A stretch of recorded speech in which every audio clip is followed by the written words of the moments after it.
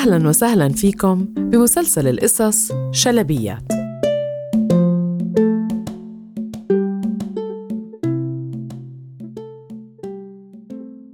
أنا الشلبية، واليوم حكايتنا اسمها تاجر من الشام، وهي من الحكايات الفلسطينية.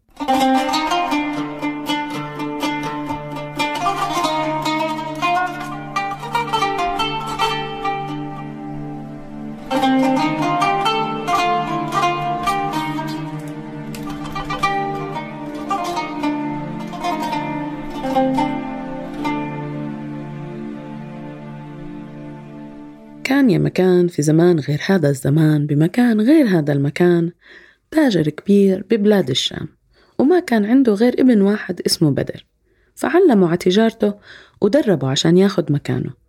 وفي يوم من الأيام قال له: يا بدر، في قافلة رايحة على مصر للتجارة وبدي إياك تروح عني، وهناك تبيع وتشتري، جهز لي حالك. غادرت القافلة بعد أسبوع، وكان بدر شاطر مثل ما علمه أبوه، في كل محطة كانوا يبيعوا ويشتروا لوصلوا مصر.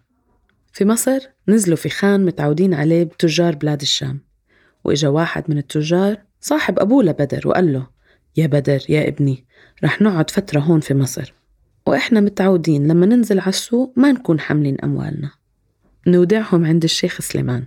ودلوا عليه. بدر حريص وبده يورجي أبوه والتجار إنه هو قدها وقد المسؤولية، وما كان بده حدا يعرف قديه معاه مصاري. راح لحاله عند الشيخ سليمان، دق الباب، ولما فات شاف رجال كبير السن بلحية بيضة، عمة بيضة، لابس أبيض بأبيض، وراسه منخفض كأنه بتفكير عميق. السلام عليكم. وعليكم السلام. وسأله الشيخ: شو حاجتك يا ابني؟ رد عليه بدر: بدي أودع مالي مثلي مثل باقي تجار الشام. ادخل على الغرفة وأشر على باب وحطهم في واحد من الصناديق المفتوحة وسكر عليهم.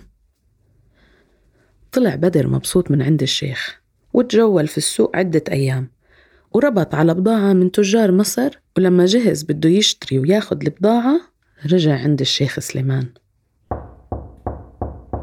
هناك لما وصل عند الشيخ ما تعرف عليه وأنكره وقال له يروح من عنده. بدر ما صدق اللي صار، راح على الخان ركاد، رجع للتجار وقالهم على اللي صار، استنجد فيهم. ردوا عليه الشيخ سليمان: عمره ما عمل هيك معانا، مين راح معك؟ راح معي؟ ولا حدا راح معي، كنت لحالي. لما سمعوا هيك قالوا له: احنا ما بنقدر نشهد معك.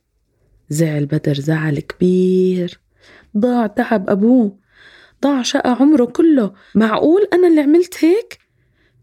بكل بساطة أعطيته لهذا النصاب اللص فلوس أبوي؟ ولما سمع صاحب الخان إنه بدر ما معاه فلوس يدفع للخان، طرده. طلع بدر بيمشي وهو هون ومش هون، ضل يمشي ويفكر شو بده يعمل، وهو غريب ديار. ضله يمشي ويلحق رجليه لوصل على بستان كتير حلو مليان شجر وورد. قعد تحت ظل شجرة سرحان، وضله قاعد لنام. تاني يوم الصبح شقت الشمس على عينيه، وفتح عينيه لقى حاله بهالبستان وكأنه ضايع ومش ضايع ومش عارف شو يساوي. وهو قاعد زعلان وسرحان، طلعت ست هي ومعاها جاريتها، وقفت عنده وسألته: مالك قاعد عندي بالبستان من امبارح مهموم وزعلان؟ شكلك انت مش من هالبلاد، كيف نقدر نساعدك؟ كيف نقدر نعاونك؟ والله أنا غريب ديار، والغربة بتضيع الأصل، وأكيد ما رح تصدقيني إذا حكيت لك قصتي. وحكى لها كل ما جرى من لما طلع من بلاد الشام لحد ما وصل على بستانها. صفنت وقالت له: خليني أفكر بالموضوع شوي، إلا ما في حل، ولوقتها رح أبعت لك شوية أكل ومي وكمان شوية فلوس تسلك حالك فيهم. لا لا لا، أنا ابن تاجر كبير مش شحات، لا ما باخد فلوس.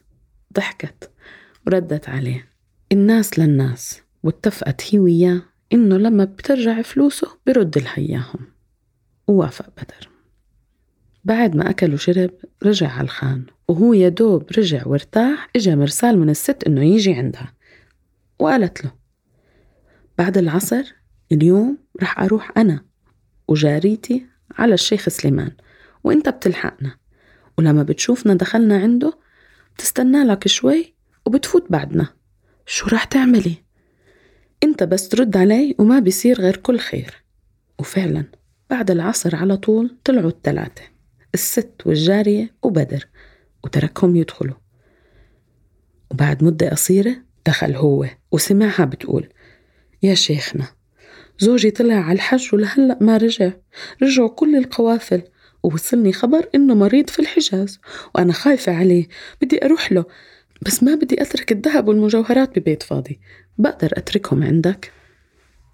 بهديك اللحظة نحنح بدر السلام عليكم، وهي طلعت فيه وغمزته اطلب فلوسك. لف على الشيخ وطلب فلوسه.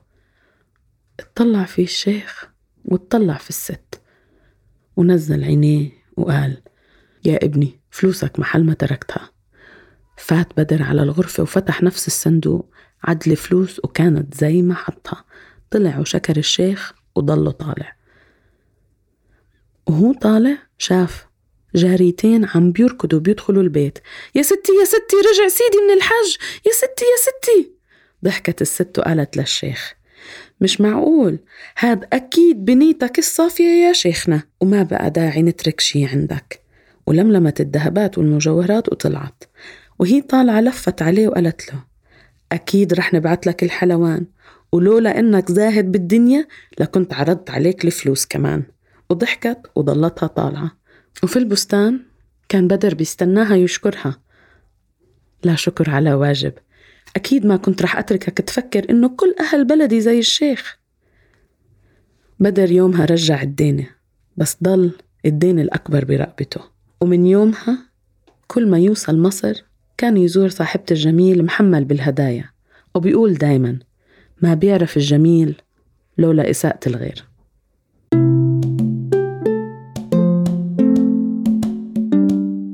إذا حبيتوا القصة احكوها لحبايبكم، وكل عام وانتوا بحكايات.